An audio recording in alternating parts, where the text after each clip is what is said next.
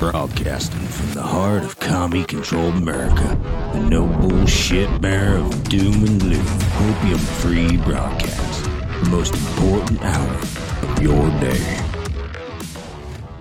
Is about replacing a failed and corrupt political establishment with a new government controlled by you, the American people. The Washington establishment and the financial and media corporations that fund it exist for only one reason: to protect and enrich itself. The establishment has trillions of dollars at stake in this election. For those who control the levers of power in Washington and for the global special interest, they partner with these people that don't have your good in mind. Our campaign represents a true existential threat like they haven't seen before.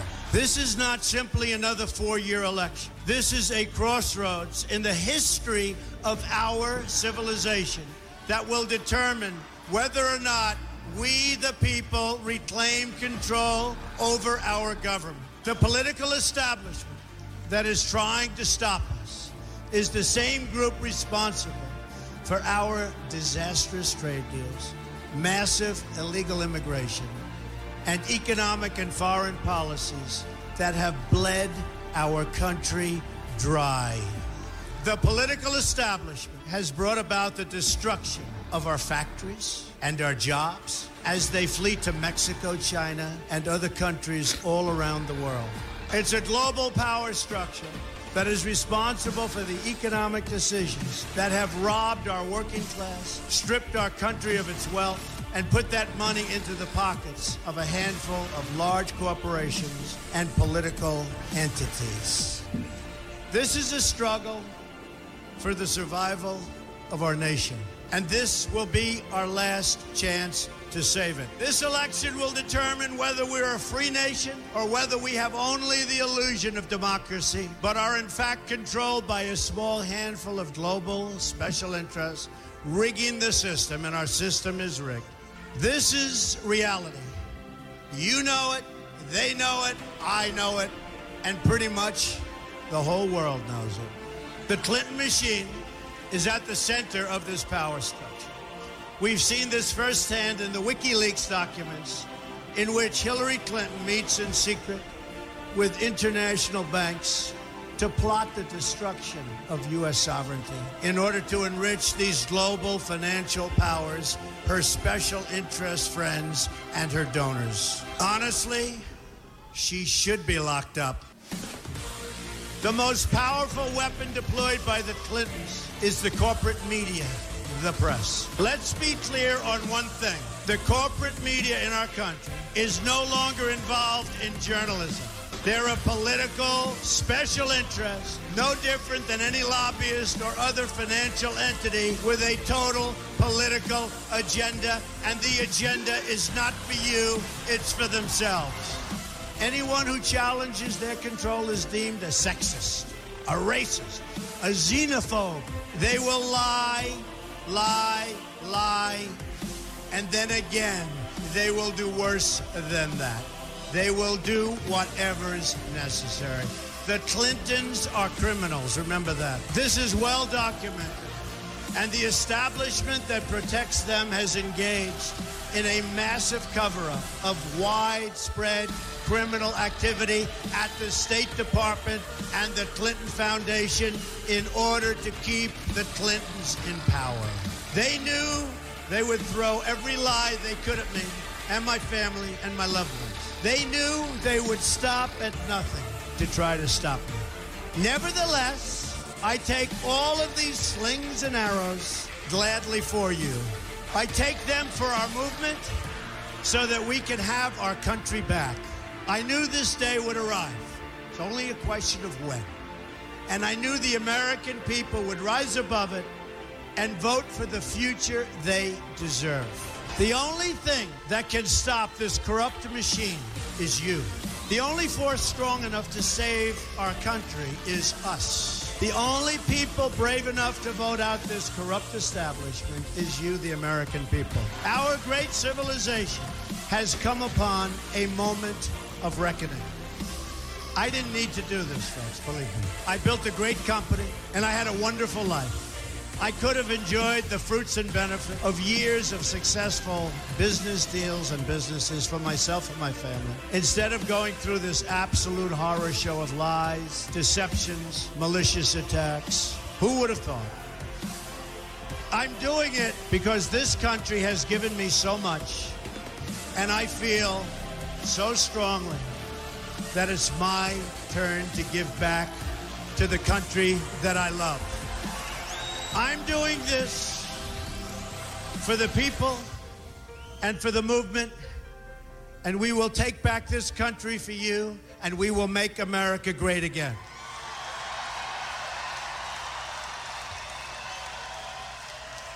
All right. Good morning, good evening, good afternoon, wherever you're in the world. My name is Josh, and welcome to the Red Pill Project's Daily Dose.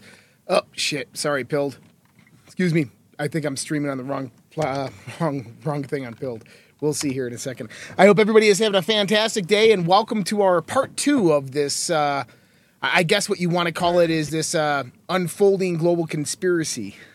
That's what I like to call it, because it just makes sense. It's easy. Yesterday we talked about Q.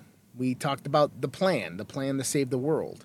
And what really this is, after multiple years of evolution, what that really means, what it is, what was happening there, why that was happening. Now we're going to look at the other side. Now we're going to look at what Donald Trump was just talking about in that video. This establishment. We're going to look at what they've done. Why they've done what they've done. What they're doing now. And this is critical because we're seeing this war right now spill out into the streets. And I don't know if that's a good thing. I don't know. But, everything for a reason. Donald Trump today went on a multi-truth posting. Within that, there are some special nuggets. We're going to show you one of those nuggets here in a little while, which really confirms everything we've been saying. So we're going to check that out. But, a few things. Excuse me. Let's get the laundry out of the way first. Today's Tuesday. So tonight on socialredpill.com, also redpillpatrons.com, excuse me, we'll be having our After Dark chat. After Dark chat is a live Q&A. There's after chats every night on the Social Red Pill. Just go on in there, open up the Zoom on the events tab, and you can jump in. Usually people in there. On Tuesday nights, I join for a minimum of at least an hour. And we do a Q&A, and people can ask me questions, and we can talk and have conversations. Sometimes we're just drinking beers till all ends of the hours of the night, and who knows where the conversation goes. So socialredpill.com, you can see the link being put out right now. And so if you guys are not a member of that, please go ahead and join that. Completely free to join, but if you do want to support us in any way, shape, or form, there are ways to do that right there, as well as we do the Crypto Mastermind and a few other things. We're going to move the mic just a little bit closer so you guys can hear me. Not that I'm not loud enough, but so you guys can hear me. Other things. What else do we have going on? Dark the Light show is potentially, we're in talks right now, potentially going to be broadcast every morning. So it won't be broadcast on Red Pills TV or any of our channels. And the reason being is because it'll be competing with Morning Coffee, which is in the same time slot. And Morning Coffee should be coming back very, very shortly. Got an update from Vincey Pooh over there that looks like the internet could be installed any day now. And so we can wait for Morning Coffee to be coming back. And so Dark the Light won't be streaming on our channels. But I'm right now talking with American Media Periscope and potentially going to be broadcasting on American Media Periscope. Maybe even live. I don't know. We'll see. But we're talking next week on that. So that'll be some pretty cool developments right there. What else do we have? Well, I think that's it for news. The hell of it. Let's jump right into this. Today's episode is called The Great Reset versus The Great Awakening. And this is really this 150-year plan that has been orchestrated on humanity. I can go back, and I can go back all the way to ancient Babylon if you want me to take you through the history. We'll be here 8 hours. But I don't think we need to do that. I think we can just go back 150 years and kind of understand what was happening in the world.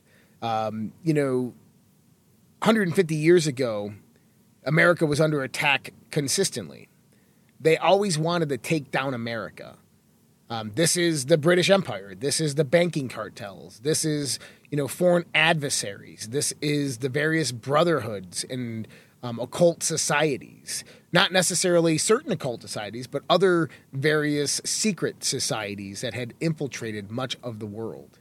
And they tried very hard to infiltrate America. And once the communist and the socialist revolutions came about in Eastern Europe around the 1850s, this is when we started seeing a lot of progress in this. They realized that, instead of going out there and doing things legally, that they had to play dirty, that they had to go in through the backside and infiltrate the academic, the social, the cultural, the political centers. And this is what they did in Europe, and they almost switched Europe into full-blown socialism in the 1850s to 1860s.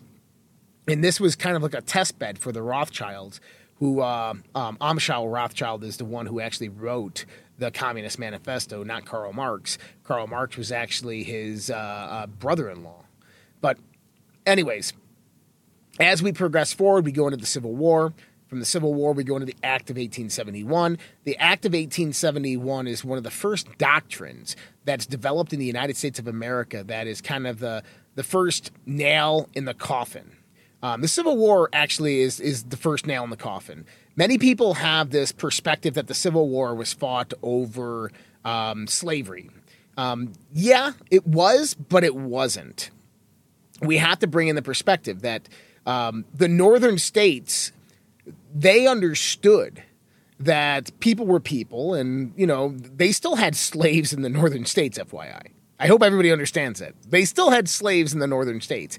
The Republican Party grew out of the anti-slavery party, right? They wanted to get rid of it. But the real push came about from modernization, is that the world was modernizing within technological aspects. Technological progressions were being made all throughout the world, and the United States was still utilizing antiquated farm equipment. That's really what it was. Pole plows, donkeys, mules, horses, and slave labor. And so you had Eli Whitney, and then I think his name was James Holcomb in England, who developed something known as a cotton gin. And there's multiple variations of this that came about. And the Holcomb being actually one of my relatives. That's how I know his name. If you actually go to Cooperstown, New York, there is the Farmers, the Farmers Hall of Fame or the Farmers Museum right next to Cooperstown. And inside there, you can go in there, you can see Eli Whitney's cotton gin, you can see Holcomb's cotton gin, you can see a lot of these other different types of technologies around that time that were revolutionizing farming in the North and in the South. Well, Abraham Lincoln, there was a few little things that were going on in this country. Abraham Lincoln, I don't know if he was a good guy, if he was a bad guy. Does it really matter? I don't know. But we do know that he was in negotiation with bringing some of this technology over to the United States of America to help us progress forward. In order to do that, he had to secure money, most notably the British pound, in order to buy it internationally and get it to the United States of America. Now, this is one of the primary aspects of the federal government that they have the power to do. They enter into an international treaty, do international commerce, and these types of things. Well, the problem is that the only way that Britain would sell it to the United States of America is if they took out a loan from the Bank of England. Now, do you see where this kind of gets I don't want to do that? Well, Lincoln and the Congress, they all came together and said, sure, let's just take out a loan. We're doing good here. We'll be all right. And the South was like, no. What? 30 years ago, 60 years ago, we went to war with these people over our freedom. And part of this was due to their central banks. We're not taking out loans from them. It's not happening. And the North is like, well, we've already voted on it, so you kind of got to do it. And the South is like, no. Well, basically, the way that they were going to force or coerce the South into this was to basically end slave labor. Because if the South ended slave labor, then they would be forced to upgrade their equipment. The South is like, okay, listen, we'll come back to the table, but you got to give us like 5-10 years to migrate over, the transition over. And the North is like, no, you got to do it now.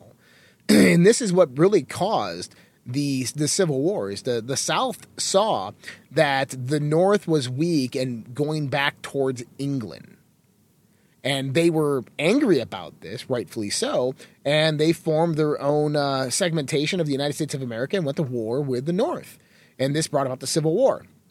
After the Civil War, we have the Emancipation Proclamation. We have a few other things that come out of this. We have the 13th, and then eventually, down the road, the 14th Amendment. The 13th Amendment, okay?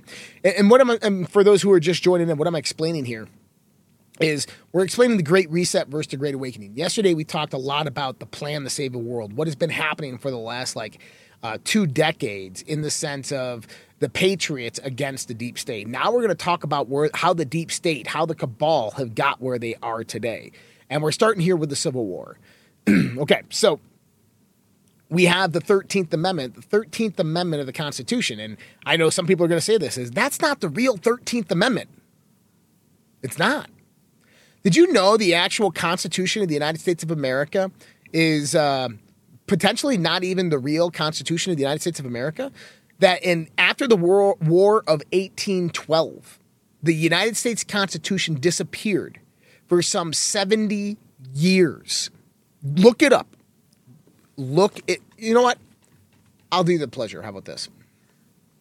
U.S. Constitution document. You got to search Google U.S. Constitution document. There's going to come up with a wiki page. I think it's what it's called. Constitution of the United States of America. I think that's it. And once you go to the Constitution, under there, we're going to go to, I know I'm sharing my screen. We're going to go on over here. All right. There should be something under here that says actual document. History. Is it under history? Where is it? It's in here somewhere. I know it's in here. Ratified, enumerated. I'll find it. Anyways. Related.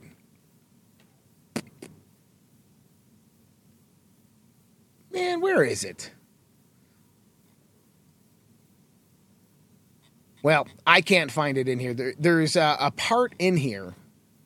I don't know if it's in this wiki document or what, but it talks about James Madison and how he had the Constitution. Let me see if I can find. I want to find this because it's better to show validation and proof other than just saying something, you know.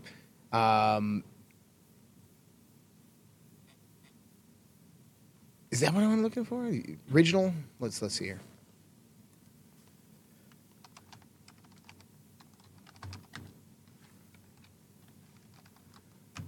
Loist. I can't spell.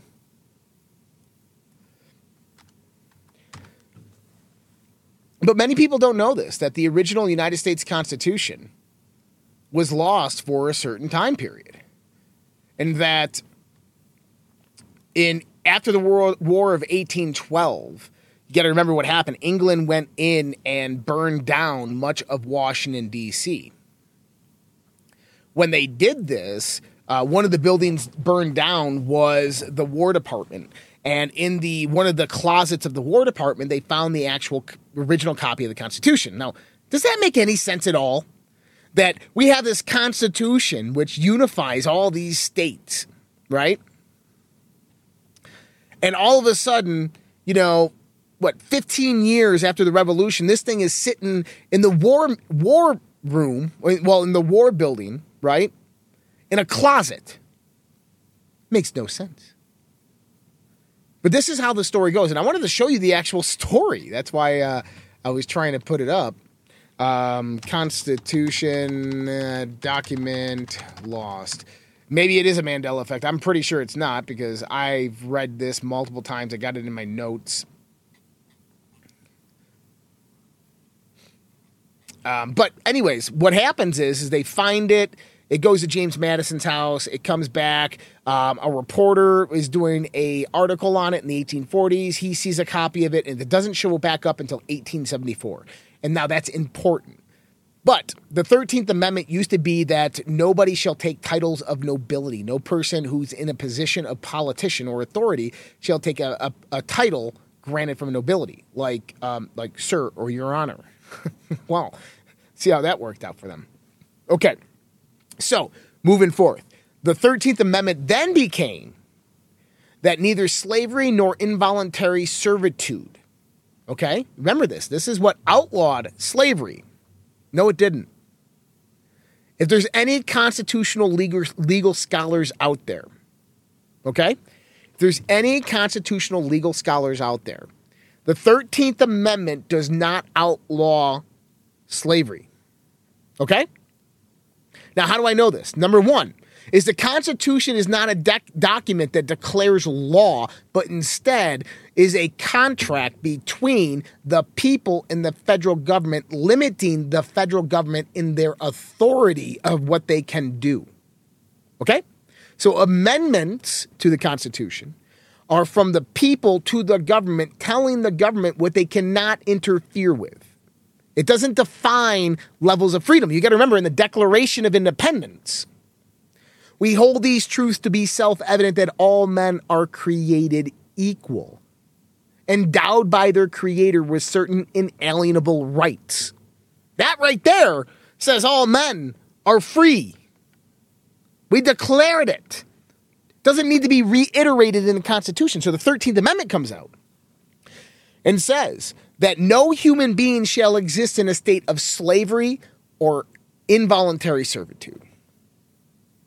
Now, if you're a legal person out there, a lawyer, a scholar, what I want you to do is I want you to look at what's not there, what's not being said, okay? So what's the opposite of slavery? We have freedom. Okay. Then we have what's the opposite of involuntary servitude? We have voluntary servitude. So the 13th Amendment states that a human being can exist in a state of freedom or slavery, or voluntary slavery. Voluntary slavery being contractual law. Okay? Now, the 14th Amendment, known as the Dred Scott Amendment, this comes out soon after because Dred Scott he was in the North, he wanted to go start a business, and nobody would recognize him. No one cared to do business with him. Guess what? That was their right. But it was still a very, very tumultuous time. And so they passed what's called the 14th Amendment, which basically states that all persons born in the United States are citizens of the United States and fall under the jurisdiction of those respective states. And they have the rights and privileges of those respective states. Now, the problem with the 14th Amendment is in the etymology and the definition of various words, namely person. 13th Amendment states that you can be in a state of freedom or voluntary servitude being contractual law. The 4th Amendment states that all people are to be secure in their person. Constitutionally defined person is a legal identity, a legal entity. It could be a business, a corporation. It can be you, a human being, entering into contract. So the 14th Amendment comes out and says all persons born is all contracts created in the United States corporation fall under the jurisdiction of the United States and the states and are given the privileges and immunities, U.S. Code, thereof. Okay? So the 13th and the 14th Amendment really enslaved people. And then this is soon after. You got to remember, they're trying to codify the U.S. Code during this time. And they wouldn't do it. They couldn't pass a resolution. Well, the Act of 1871 comes about and basically makes the federal government and states, municipalities, cities, all these things, corporations, incorporated, unincorporated, municipality, all these different things. Makes them a corporation. Right after that, 1874 is when they codified the U.S. Code. Why? Because it falls under that privileges and immunities under the corporation. The 14th Amendment was the setup for the Act of 1871. It had no jurisdictional authority until the corporation was actually created, of which then smaller corporations, persons, could fall underneath it and be privy to their jurisdiction. So this is one of the first parts of the coup of America. And listen, there were great philanthropists in the United States of America during this time who knew this, who understood this, and tried to stop this. We have this, right? Okay. If you remember, and I got to get my names right here. I got to get my names right. I want to get my names right on this one, because I always just nuke this. So, Teddy Roosevelt. This is always a story that I talk about because it's important. And you can find this information in the public, okay? Teddy Roosevelt was vice president to President McKinley, right? McKinley was in Buffalo. Roosevelt was in D.C. Roosevelt, which is one of the massive Illuminati bloodlines, was good friends with another American dynasty that had funded their campaign, got them in the power. But McKinley wasn't doing what they really wanted to do for American philanthropy. And during this time, in the late 1800s, early 1900s, we saw this kind of like competitive global community drawing up where Europe and the United States were competing in a financial perspective. Now, who is this other family? I don't know. Should we tell? His name was John Jacob Astor, the Astor family, the Waldorf Astoria. So the Astor family was one of the most wealthiest families in the world and the United States during this time. The Astors funded Roosevelt and McKinley. Well, John Astor, all right, by the way, which died on the Titanic.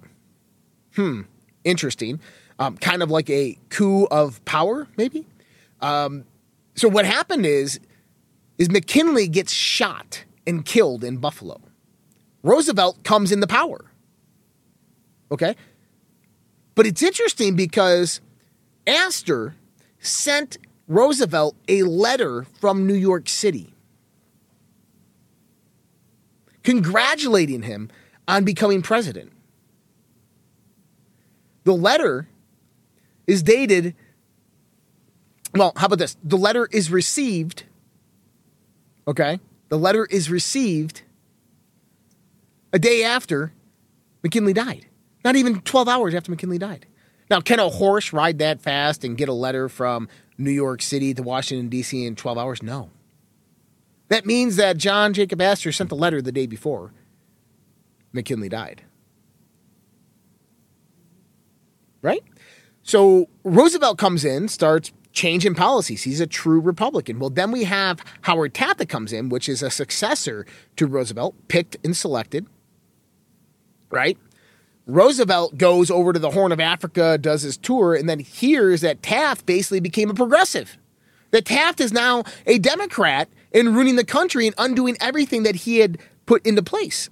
So he comes back and says, hey, I'm going to run against you. And Taft's like, okay, whatever, let's do it. By the way, William Howard Taft is the great-great-grandfather of Bill Clinton. Interesting enough. So Roosevelt decides to enter the election, right? I think it was like the 1912 election or whatever it is. And he comes in, and it's basically Woodrow Wilson, Taft, and then Roosevelt, and they threw another third-party candidate in there, which basically ruined Roosevelt's chances, of which Taft gets the nomination, loses against Wilson. Wilson comes in, and then you have the Federal Reserve System that is created his first year of the presidency in 1912 on December 24th, passed through Congress with only 24% of Congress present because of the holiday, and never truly ratified through the states. And this is where the decline of all this happens and the globalists take control. And it was a year later that the Titanic sunk. And who do we have on it? We had John Jacob Astor. John Jacob Astor was on this boat. We had, J.P. Morgan, John Pierpont Morgan is the one that gave him the ticket, and they never showed up. The other side of the globalists never showed up. And so basically they realized that deals had been made and they were kicked out of the Cool Boys Club. Well, now we go into World War I, then we go into World War II, then we go into the Great Depression. We get another Roosevelt comes in, and this time he's a progressive monster. He creates the Social Security Administration, the New Deal, starts implementing various aspects of socialism because by this time we had been infiltrated at that very level. You got to remember the McCarthy era? You know, McCarthy died mysteriously. McCarthy was right. We were being infiltrated by communists in the 1950s. He had every right to investigate that. And it's rumored that it was people like George Herbert Walker Bush are the people that had him killed. Because his Daddy Bush, Prescott Bush, we have William Walker, right, and Prescott Bush, which are owners of the, First Capital Bank in New York City, which funded the Nazis and actually was committed, tried with treason by the federal government. This is the 42nd president of the United States or the 31st president of the United States' father, who was tried with treason. We had the Smedley Butler incident. Smedley Butler, a Marine Corps general, I'm going to forget about it now. It's Medal of Honor. He was a 2-time Medal of Honor recipient, 1-time Navy Cross recipient. And the first one that he got was a Navy Cross, and it should have been a Medal of Honor, but they weren't giving him out at that time.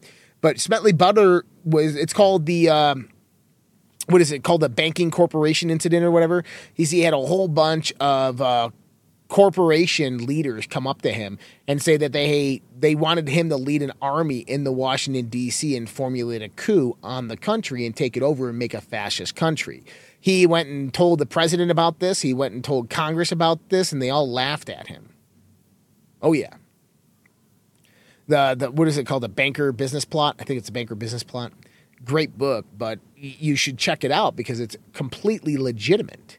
Is this stuff actually happened during this time? And this is when the first coup was formulated on the United States of America.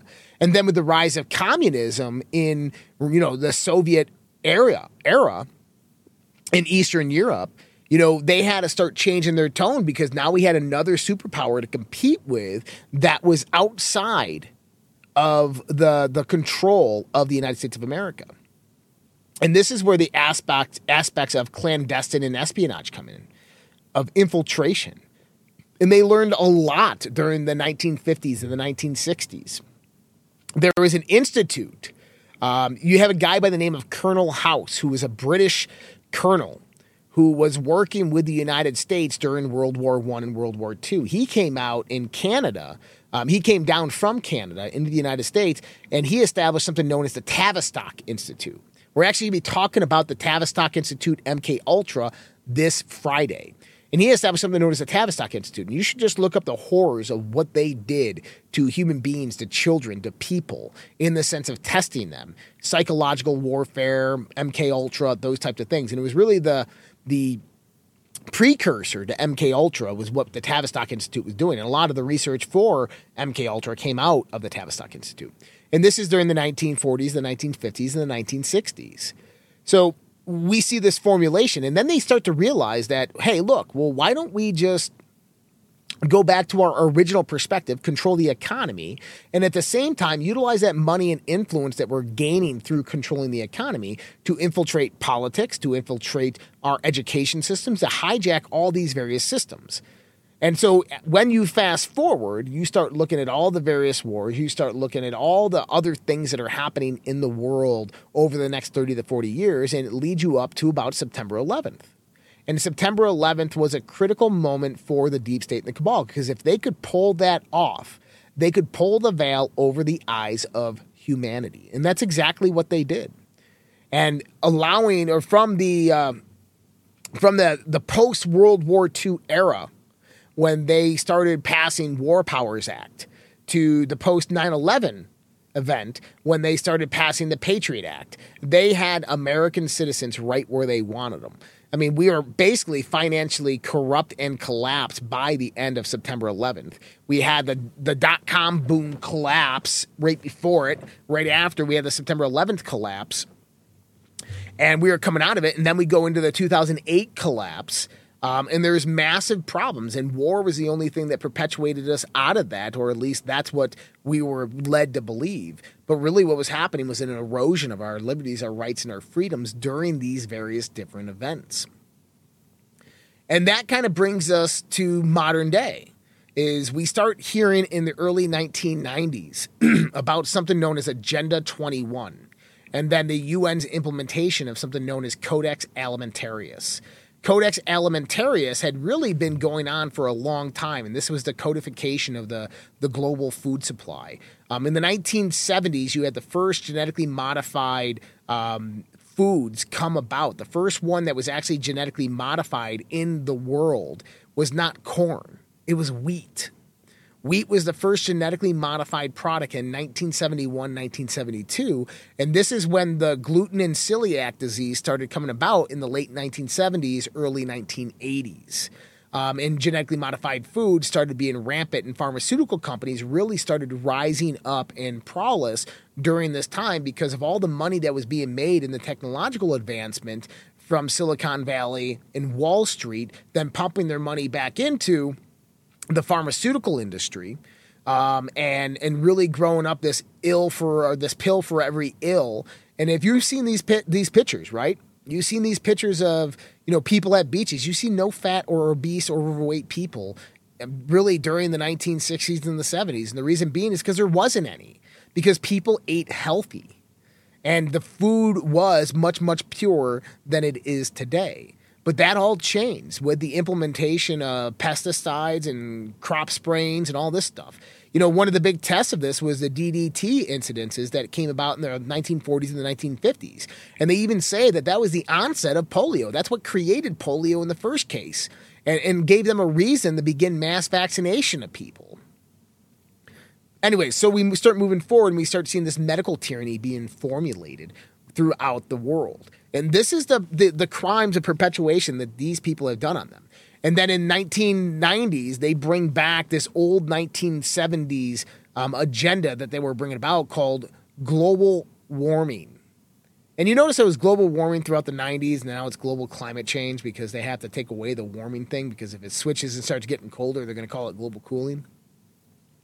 But they had the Kyoto Treaty, which is illegally entered into by the United States, because no diplomat or politician or president can actually enter into a treaty without congressional approval. So the Kyoto Treaty here for the United States of America was absolutely 100% illegal, but it was talking about reducing emissions and all these things to help bring about a sustainable future. And this is where that keyword sustainable started to come about in the world. It's around 1992. And this is when they brought about what they're called their Sustainable Agenda 2021, of how they want to change the world and implement various different policies within corporations, within businesses, within governments, and within society by the year 2021. You don't hear about it anymore because we're in the year 2022, and they succeeded in everything that they were trying to do. Along with this was a recodification of all of the food supply. Basically transitioning food supplies away from the things that are healthy and keep you, fit and strong, to things that are controlled and processed and, doused in massive amounts of pesticides. Not what they said, but that's kind of what they were hinting towards, and that's exactly what's going on right now. And there was many people that came out and blew the whistle in the 90s and the early 2000s about Codex Alimentarius, Agenda 21, and warning people they're going to do this. This is one of the ways that Alex Jones actually got really, really big, is because he jumped on board and started reporting on this stuff. Then we see the rise of the Bilderberg Group meetings, and the Bilderberg Group meetings start talking about sustainable development and start talking about the implementation of this, the control of the food supply. So by this time, they had already controlled all business, all philanthropy. They controlled all the money systems. And now they were going for the kill shot to control the supply chain, the food supply. Because if they understand that they can control the food that people eat, and they can control the toxicity of the food that people eat, they control the world ultimately. And the last part of that would be water. And this is what we're seeing right now. So after all this, you move at about 15 years, they start looking at their sustainable goals. They see that they're going to meet them. Now they come up with a new agenda known as Agenda 2030. And this is where things really get interesting, because this is where we enter stage left, 2009, 2010, someone known as the World Economic Forum, with a guy by the name of Klaus Schwab, who's a protege of a Nazi billionaire, a Nazi sympathizer and billionaire. And Klaus Schwab comes out and starts getting massive amounts of funding. And you got to remember also, this is around the same time that the Bilderberg Group meetings start going clandestine. They start kind of just dropping off the map, and you stop hearing about them. And this is towards Barack Obama's second term. And the reason you see that is because they have a public mouthpiece now known as the World Economic Forum. This is where globalists unite and come together, and they start planning publicly what they're going to do to their businesses, their corporations, and how they're going to implement it into society and how they're going to implement it into various governments. Klaus Schwab's book called The Fourth Industrial Revolution came out in 2014, and he really, really maps out this progression of technological advancement that's leading to something that he calls the transhumanistic agenda. And the transhumanistic agenda is really the integration of humanity with artificial intelligence and technology, and where basically our whole world is taken care of through automation, that the whole world becomes a massive surveillance state.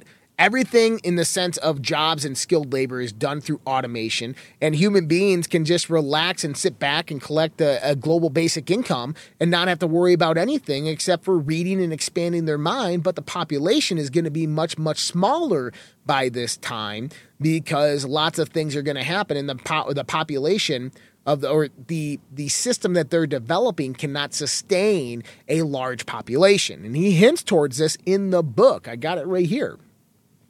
And so 2014, he comes out, basically makes his predictions of what the future is going to bring, which was really a manifesto of how this is all going to unfold. This is the same time in 2014 that the Chinese government comes out, and their military comes out and starts talking about gain-of-function research on novel coronaviruses and the weaponization of various different novel viruses that are jumping into human beings and creating vaccines that can cull the society.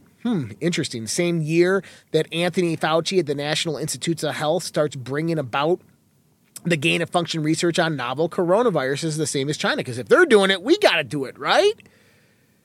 It's the same time that they transfer that research after Barack Obama shuts it down over to Wuhan Labs through the World Health Organization, through multiple different proxies and a third party known as EcoHealth Alliance, and they begin the development of multiple different strands of this COVID variant virus that was genetically created in a lab. So that's kind of where we're at. But then all of a sudden, we take all the information that we talked about yesterday. This isn't even talking about the human trafficking trade, the child sex slave, the child sex trade. It's not talking about the human organ business that is going on with children and adults. Not talking about the massive satanic aspect that is being drawn up. And for everybody out there, my perspective of what Satanism is, Satanism is the antithesis of spirituality, okay? So when you look at these things, you have to look at kind of the occult meaning, where Satanism is the antithesis of spirituality. So it's devoid of spirit. It's the removal of spirit. And it's the removal of this inner self, this inner guidance, this God that we're all connected with. That's what Satanism is, and that's what these people worship, okay?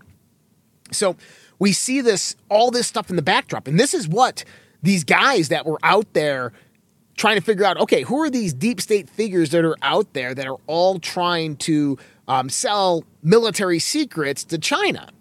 And they start uncovering, Epstein, Maxwell, Hillary Clinton going to, Little Jeffrey's Island, Bill Clinton going over there, the videos of them going to parties. We remember in 2015, Hillary Clinton was down in South America, and some of the Secret Service agents got busted with prostitutes, and Hillary Clinton was with one as well. We're seeing all that stuff start to come out. So they start uncovering all these other crimes that these people are doing, and they're like, this is sick. There's something else deeper going on here. And there is an esoteric agenda. There is an occult aspect to how all this unfolded and what was really, really happening in the backdrop. And there's various infiltrations of occult orders within the late 1800s and the early 1900s, predominantly within the arts community in the early 1900s. And this came about from a guy by the name of Aleister Crowley. And if you don't know who Aleister Crowley is, he was named one of the most wickedest men ever to live, but he was really anything but one of the most wickedest men ever to live. Aleister Crowley was just a man who studied what we would call modern day magic. Now, what is that? Modern day magic, in a sense, is just this process of utilizing your mind in guidance with the spiritual world to bring about and manifest whatever you want in your life through a natural process. Well, Aleister Crowley took it a little bit further. He stole the various documents from the Hermetic Order of the Golden Dawn, from the Theosophists, and he kind of perverted them in his own way, and he created a new religion, and I say religion, called the Lima. And the Lima really got picked up by the arts communities in the early 1900s and became the staple of Northern California, in the Northern and Mid-California areas, for the arts and the media communities. And they all started practicing the Lima. And this is kind of where the birth of modern day, I guess if you want to call it Luciferianism or Satanism, actually began, is with the idea of the Lima. Because in the Lima, they talk about what's called facing east, or the orientation. Or the word orient means from the east, deriving from the east, okay? So if we're talking about oriental, that means that it's deriving from the east. Now, esoterically, that word actually means the right brain, okay? That ever, what? So it's, so it's north, northeast, yeah, so it's the right brain. But basically, you have to look at it in that sense. It's the right brain that they're talking about. But occultly, the Orient is representative of what's known as a channel of magic. Now, you have to understand that on a very, very high level of mind, of spirit, of God, and all these things, there exist other realms of existence, other realms of which energy exists and permeates. And that you can communicate with those various different realms, and certain people have gifts to do that. It's forbidden, in a sense, in the Bible. Well, what Aleister Crowley did is he opened up a channel of magic with one of these realms. And this is called the Orient. This is how you orient to your channel of magic. That's like the right brain of the magical center. So when they say orient or from the east, they're really talking about orienting towards that magical channel. In order to keep that magical channel alive, there has to be a variation of sacrifice, because what you're doing is you're exchanging high levels of energy with this other dimensional zone. And so you have to keep that energy zone open. And so sacrifice in Christianity and in various other religions and philosophies and in occultism has multiple different meanings. There's various aspects of occultism, and it's all hidden in code. This aspect of occultism, what they were talking about in the Lima, originally was really the kind of sacrificing your time, your energy, your effort, your mind, your thoughts, these types of things. But they took it to the next level, and they began sacrificing actual people of the nescient sense. And nescient is just another word for virgin in the sense of knowledge or understanding. And they realized that they could sustain these windows into this magical channel by sacrifice. And this is the birth of modern-day Satanism and Luciferianism, which was renamed because of the infiltration by the Belemists and other various dark occultists during this time. Luciferianism before this time was not what you think it is. It's not what the Bible says it is, and it had nothing to do with any of that stuff and wasn't even associated with Satan. And Satan itself, Satan, obviously the word comes from Arabic, but Satan just meant the lower self, the restful lower self. So when we start getting into that aspect of it, we start seeing this infiltration of the occultists. And they really start to take over the whole world during this time through infiltration of society, of media, of culture, of news and media. And they have a lot to do with what's being perpetuated now. So now you fast forward back to the World Economic Forum, and you start seeing a lot of these people at these different functions wearing a lot of different things, showing all these different symbols. And this is really, really truthful that these people have came together and lost their humanity, lost their spirituality, and are most likely, I would say, either working for something that is outside of them, or they just came about and said that they're ready to just kill all of humanity because humanity is in a massive state of ignorance. I don't know what it is. I got my theories on it. But either way, we see the eugenics agenda coming about in the late 1800s. And this is where things really start to ramp up in the country. This is where Margaret Sanger, Planned Parenthood come about. This is where the Rockefellers come in and begin funding that.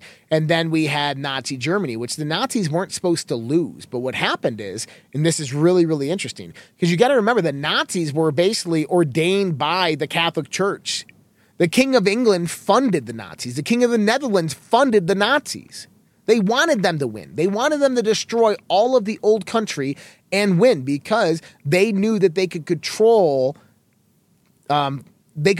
fascism if it took over all of Europe.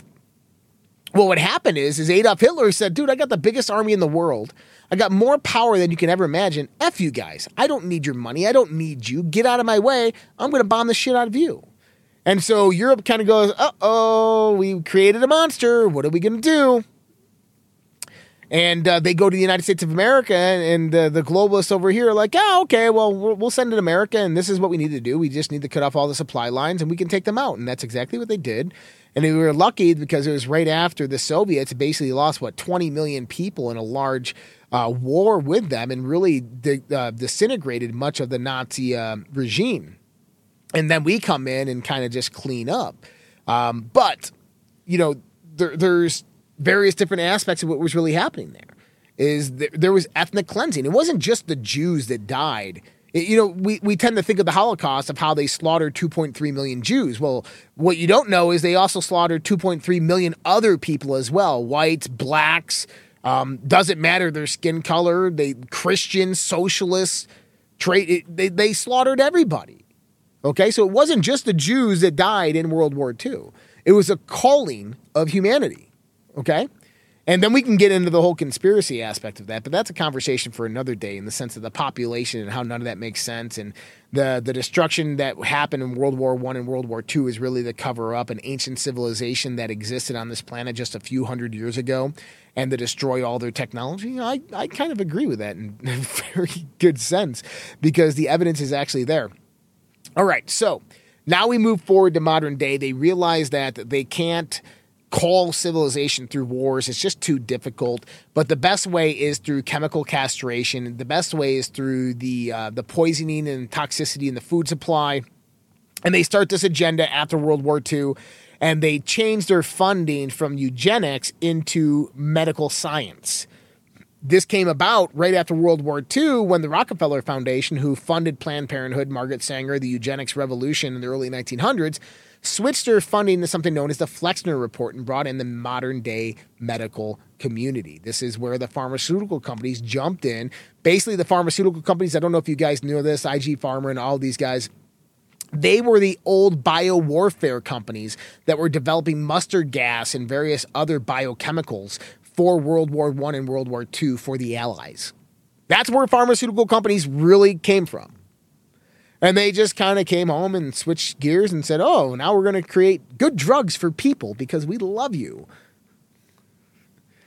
So they come out, and through the Flexner report, basically the whole medical organization and the federal government restructured, and the federal government got involved in your health, which had never before happened. And regulations and laws started coming out about how people could actually manage their own health.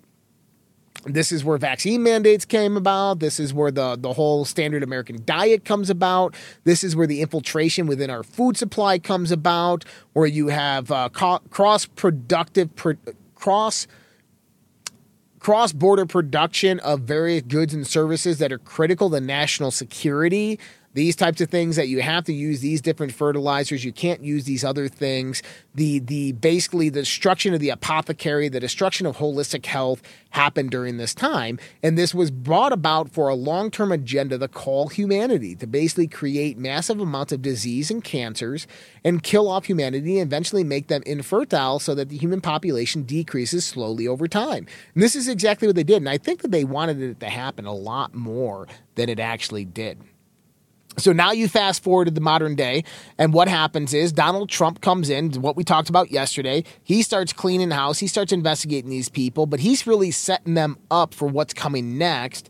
And they basically do what they have to do because this was the critical moment. They were at a point of vulnerability with their agenda, and they had to implement it at that point in time. And then all of a sudden, Donald Trump came in and started dismantling everything. He put them decades behind. So after they formed the coup on Donald Trump, they only had so much time to begin the implementation of their agenda. And they did this coup by the release of, obviously, the bioweapon, then the release of the second bioweapon, which was the COVID vaccine, which is an adherent to population control, which we're seeing actually have its effects on the world right now.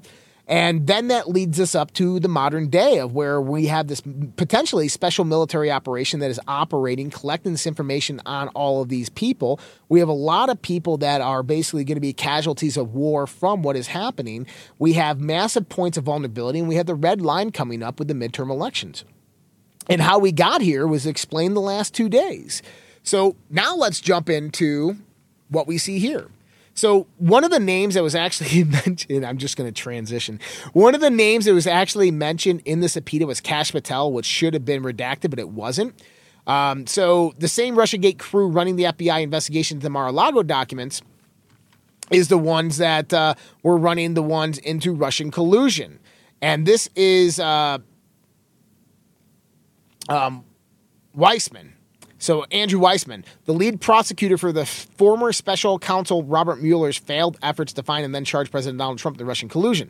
And so now all this stuff is coming out because this is what Donald Trump did, is he attacked them and they counterattacked him. And now they're coming after him because they understand how powerful Donald Trump's movement actually is. That was the reason for that video that we just saw.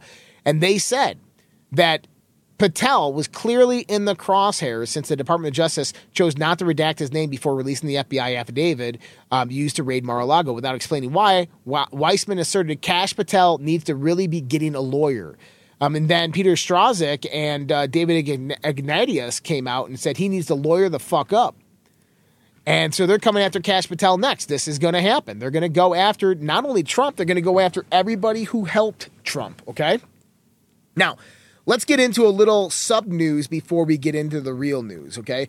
37,500 affidavits delivered to Gwinnett County, Georgia Election Board, 20,000 challenging the 2020 election, which should never have been certified in Georgia. What does this mean? Per the press release out this morning, 2 days ago, 37,000 affidavits were delivered to the Gwinnett County, Georgia Election Board challenging voter rolls in the handling of the 2020 election. The affidavits included 20,000 from the 2020 election. Those affidavits prove that the 2020 election should have never been certified in Georgia. The stunning total, 37,500 affidavits, were delivered to the Gwinnett County Board of Elections office in challenging the voter rolls and handling the 2020 election. These affidavits include the 20,000 challenges of actual votes that were certified just after the 2020 election. The submitted affidavits only include Gwinnett County vote challenges. Still, The number far exceeds the presidential spread for the entire state of Georgia and confirms the 2020 election should not have been certified. The team found bloated voter rolls and voter fraud. Gwinnett is the second largest county by population in Georgia, and the team expects to deliver approximately 18,000 plus additional affidavits once research is complete. The small team of volunteers worked diligently analyzing Secretary of State voter rolls, voter history files, and 2020 voter absentee file data. To ensure accuracy in the sworn affidavits, the team verified challenges through analysis of SOS data, NCOA results, door-to-door canvassing, property tax records, obituaries, etc. And then the Gateway Pundit comes out right after this and says, the Gateway Pundit notifies Fulton County, Georgia to preserve all data related to the 2020 election. Attorneys representing the Gateway Pundit, Joe Hoff, notified Fulton County, Georgia to preserve all evidence related to the 2020 election. The attorneys made the request to numerous parties in Fulton County. The below is the portion of the letter notifying the county of their duty to preserve these items. And this is because the same thing is happening here. And you got to remember, if we can just show that voter fraud happened, which we already have over and over, but legally through their own process, then this really puts a nail in the coffin of everything that's happening. But we have to do this fast. And it's interesting how it's taken this long really to get this far. But these things take time, right? All right, Paul Sperry. Let's go on over here. Donald Trump has made a big deal out of this one. Paul Sperry, Dirty Peter Strzok wrote up electronic communication that formally launched Trump-Russia investigation when he was president. Paul Sperry published a string of posts today on Gitter pertaining to Peter Strzok and the electronic communication to formally open the investigation into President Trump and Russia, something the entire FBI knew was complete garbage at the time they opened their investigation. According to Sperry, the highly classified document dated early May 2017 was written by Peter Strzok at the direction of Andrew McCabe. These people are criminals. Paul Sperry said, sources tell me there is an electronic communication formally opening a counterintelligence case against Trump when he was president of the United States. It targets Trump personally, not his advisors or campaign. I'm told Strzok wrote it at the direction of Andy McCabe. It's dated early May 2017. The document is highly classified, and McCabe ordered no circulation via FBI email, but there is no reason it shouldn't be in the Durham's final report, shouldn't be disclosed in full now that the whole world knows the Russiagate probe was a hoax. So the very fact that Peter Strzok is sitting in a CNN National Security Roundtable discussions regarding Trump and the FBI raid investigation, smugly popping off with his trademark sneer, strongly suggests he is in no legal jeopardy, has not received a target letter from Durham. There's no way his lawyers would allow him to talk to the FBI and Trump if he were in danger of being indicted. So that's interesting as well. But we'll see what happens with Durham. But basically what this is saying is Peter Strzok, you got to remember, he was a liaison to the FBI directed from the CIA who wrote this basically lie directed by Andrew McCabe to kick off the investigation targeting directly the president of the United States. This is criminal. This is treason. This is sedition. And these people will be prosecuted for this. I believe that is the truth. Another breaking news. Miranda Devine, FBI was spying on Rudy Giuliani's cloud. They knew when he obtained the laptop from hell, they knew the Post was going to write about it. So this is interesting because what this shows us is that they had active FISA warrants against Giuliani, Trump, and all these other guys. Now, okay, so where does that take us? Well, we talked about Q yesterday, the plan. I've been saying that there's been indications coming from Trump that the military is in the way. Since 2017, I speculated that there is a military operation, that most likely the military operation occurred after the coup, after January 20th when Biden took office, and that's when they began collecting their data. Well, guess what? We're getting vindication of this, guys. Listen to this. Look at this title. Trump shares barrage of QAnon content and other conspiracy theories on his social media platform. What did Trump share? Trump retweeted. I know you can't see it. It's really, really small. But right there you can see Donald Trump retweeted. And it says, real Donald Trump, number Q11, Q post online. What is Q number 11? 29th of October, 2017. The 11th Q post, T.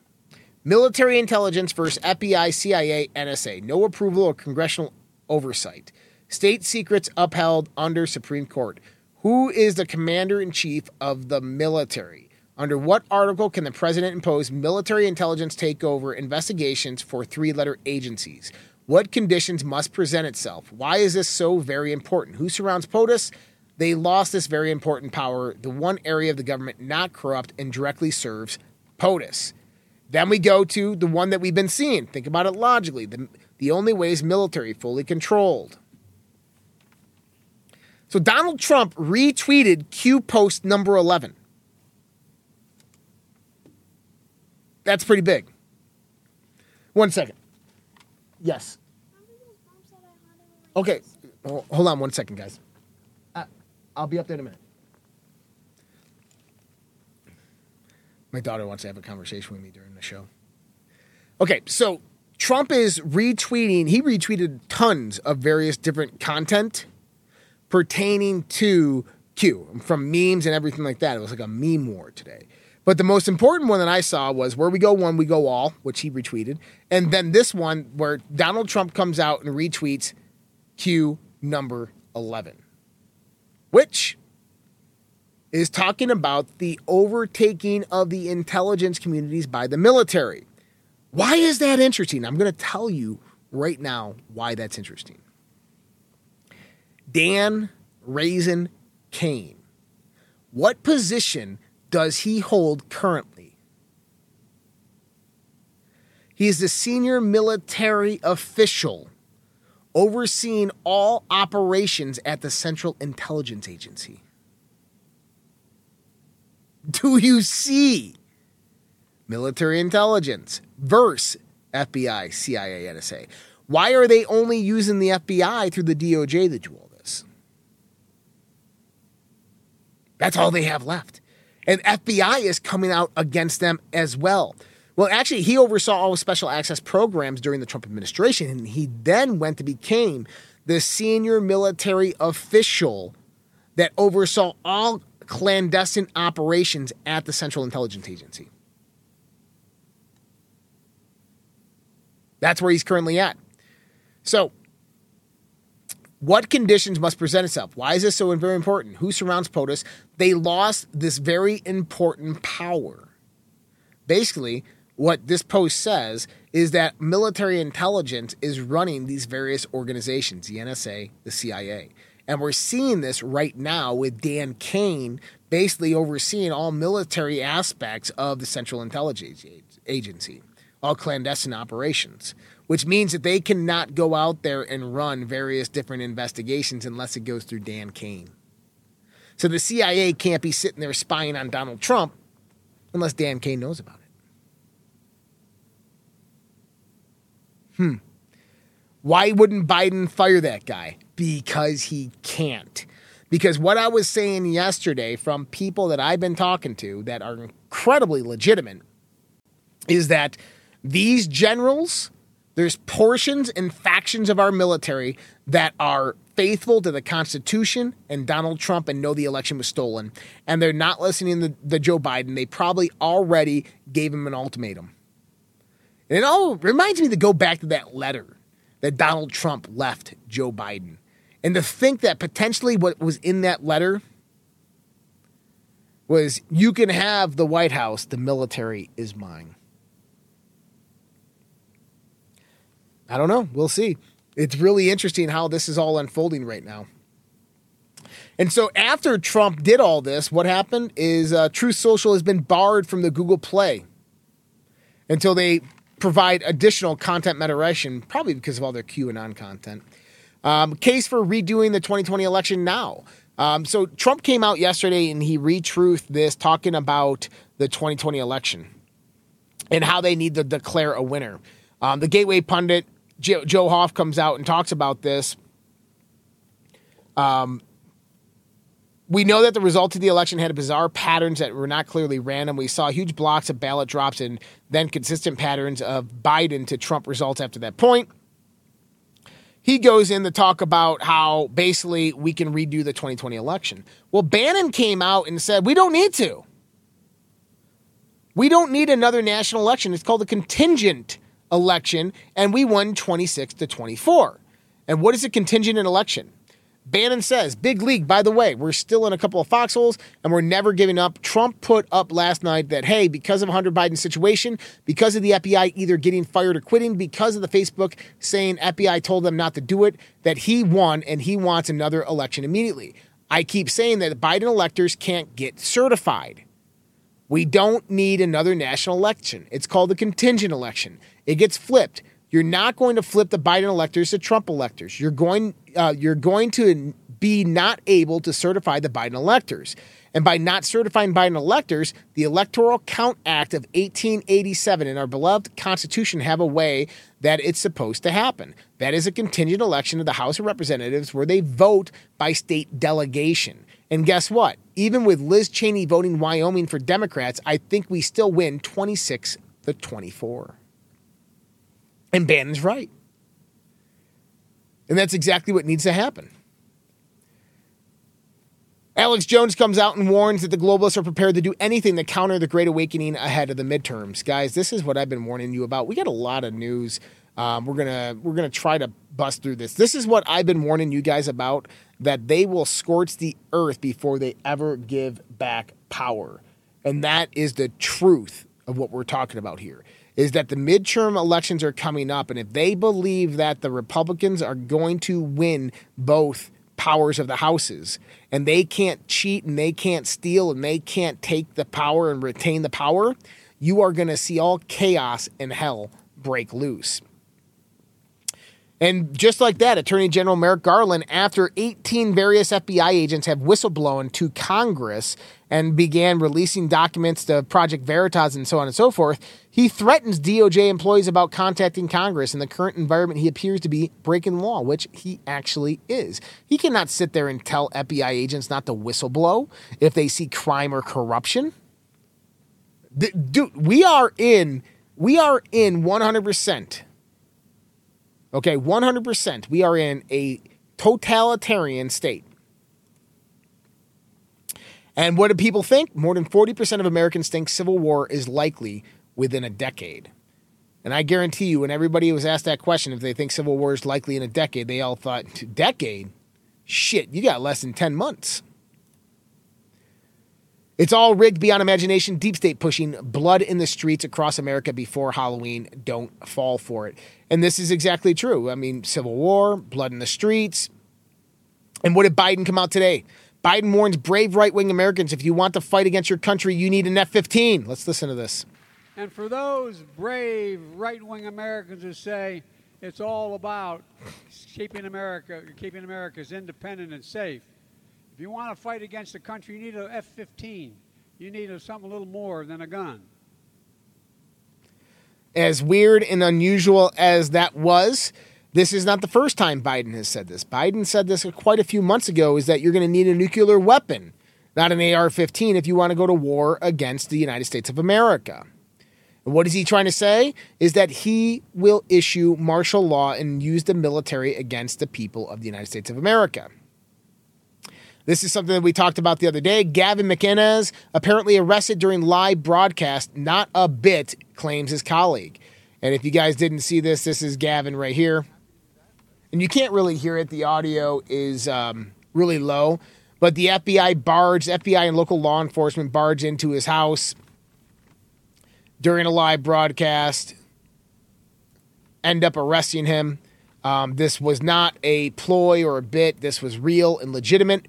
And like I've said, they're coming for us. They are coming for you and me and everybody.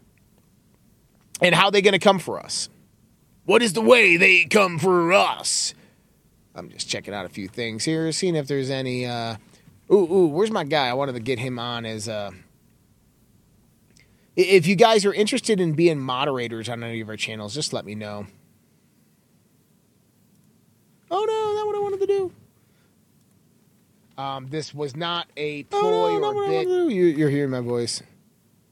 I'm looking for something real quick. I had to put someone as a mod, and I lost them. Okay, I'll get it done. I'll get it done afterwards. But okay, where were we? We were just talking about Gavin, and how are they going to do this? Nonstop tyranny. That's how they're going to do it. Officials who helped IRS target conservative groups in 2012 to now head up the new Office of Army of New Agents. That's right. This is from Natural News. You may recall in the lead up to Barack Obama's 2021 re-election, polling indicated that he was vulnerable to becoming the one-term president because of his far-left policies were not overwhelmingly popular with Americans. There were some surveys that even had him behind lukewarm conservatives and GOP nominee Mitt Romney. There's no way Mitt Romney was winning that. But the hell-bent on bending the rules, Obama's bureaucracy went to the bolstering his chances, which included weaponization of the Internal Revenue System. In particular, one career bureaucrat, Lois Lerner, led an effort to deny conservative political action groups tax-free accreditation so they could campaign on behalf of Romney and other Republicans. Some say the inability of these groups to come online well before the election made the difference in Obama winning a second term. Well, Lois is back. Apparently, Lois is back, and she's going to be helping out with the appropriation of these 87,000 agents, as many other people as well from the Obama era are coming in to direct these 87,000 agents over the next 10 years to target conservatives. And so we're talking about civil war. We're talking about the targeting of conservatives with the FBI, the DOJ, the IRS, financial, economic. We're talking about political, right? What's next? What General Flynn has to say about all this? It's time to activate every single American. And now, I read through this, and this is really important because General Flynn goes through a lot of constitutionality. He talks about the Founding Fathers, the Constitution. But he ends, lastly, vote. Vote for freedom. Vote for America, but vote. We need to overwhelm the opposition that represents a rapid slide towards socialism and worse. Now, you might be looking at that going, hey, we voted in 2020 and they stole the fucking election from us. What's to make a difference if I vote again this time? I want you to understand that we have to go through every opportunity that we have that's been granted to us by the Constitution to change the situation. We have to go through every legal aspect. We have to go through every constitutional aspect. And this means that, you know, if nobody shows up for the midterms, then they win. But if we overwhelm the midterms, if 100 million, 120 million Republicans go out and vote in the midterms and they steal the election, okay, we exhausted all of our avenues. See, that's the thing, is there was 100 million people in the United States of America who were of voting age that didn't vote in the 2020 election. Okay, understand that. 100 million that didn't vote in the 2020 election. There's 100 million that did vote in the 2020 election that aren't even alive, but that's besides the point. But so 100 million people in the United States of America that didn't vote in the 2020 election. And so here's the thing, is if we overwhelm, okay, there is no way that they can cheat. If we get 60, 70, 80% of the vote, there's no way that they can cheat. But if they do cheat when we get those high levels of that vote, okay, now we have justification for where we go next. Do you understand that? Right? Is if we exhaust all legal avenues, we exhaust all constitutional avenues. If we go through this process, we go out there and 120 million Republicans vote and they say, oh, well, 130 Democrats voted. 130 million Democrats voted. Okay? That's the problem. Is that number becomes so extreme that it's completely improbable. The 2020 election was a prime example of this. Donald Trump, 75 million votes. Joe Biden, 86 million. That's mind-blowing. That Joe Biden wins more counties than Barack Obama. Gets more votes than Barack Obama in the black neighborhoods. No. So, what do we see here?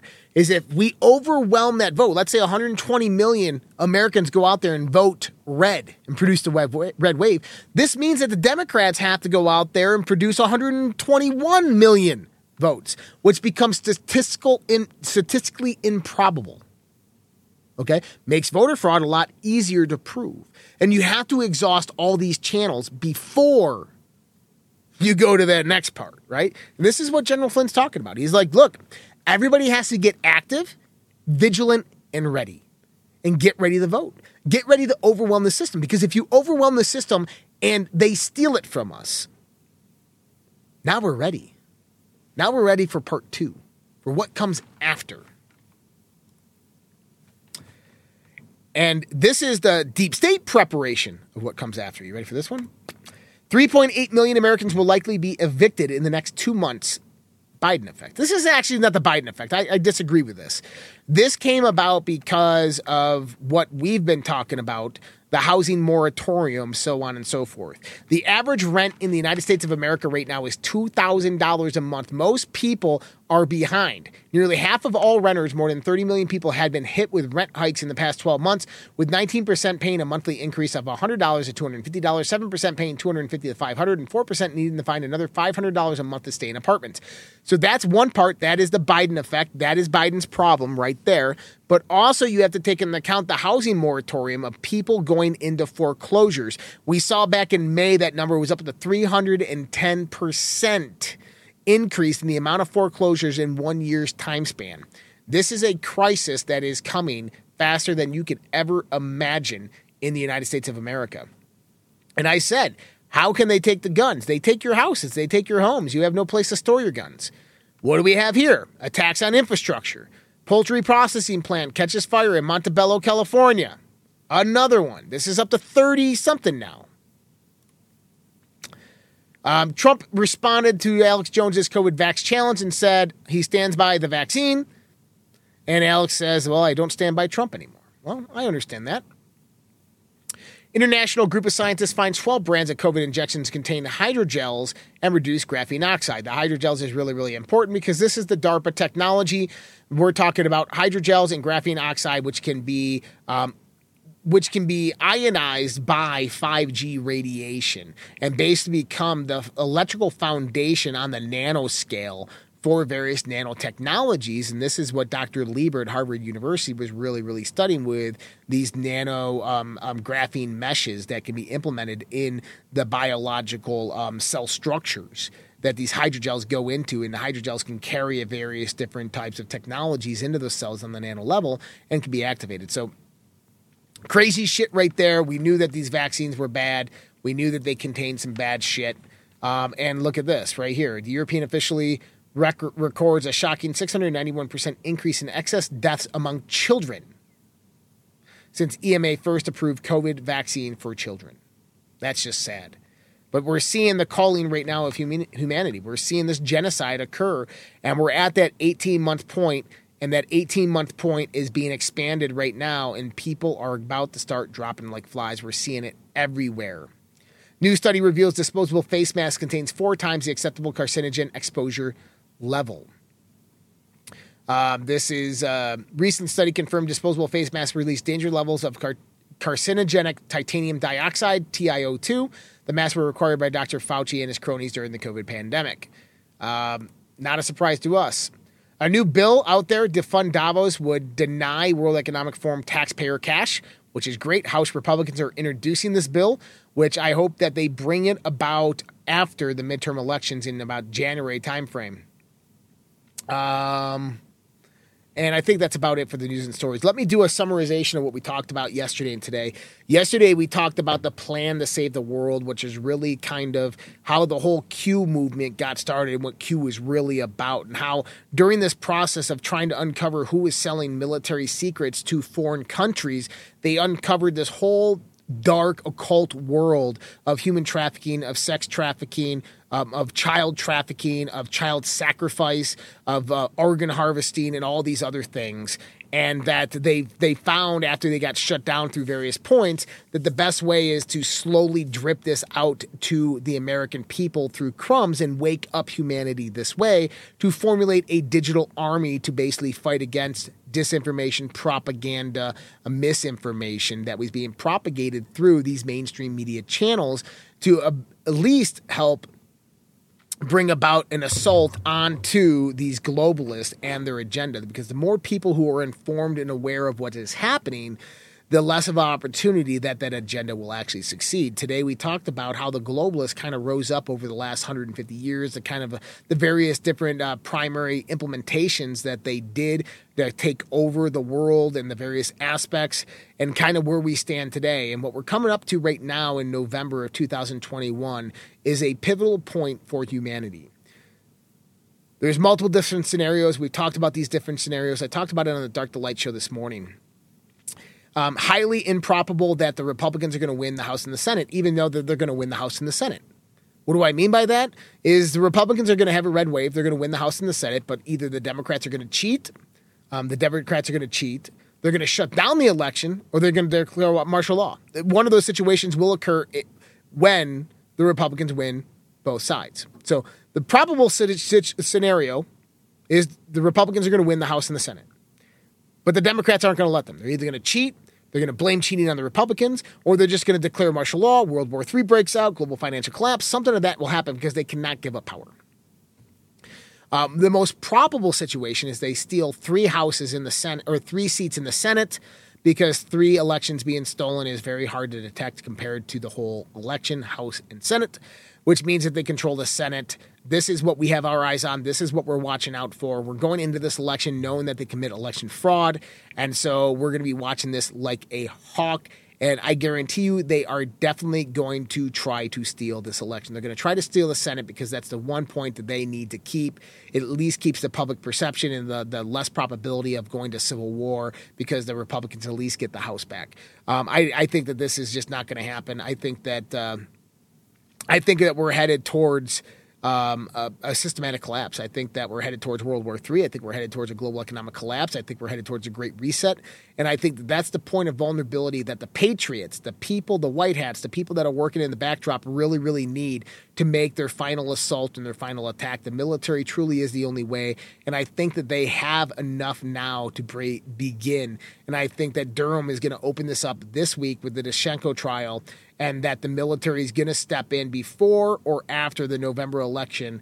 And this is when everything begins to pop off, at least for the United States of America and taking back our country.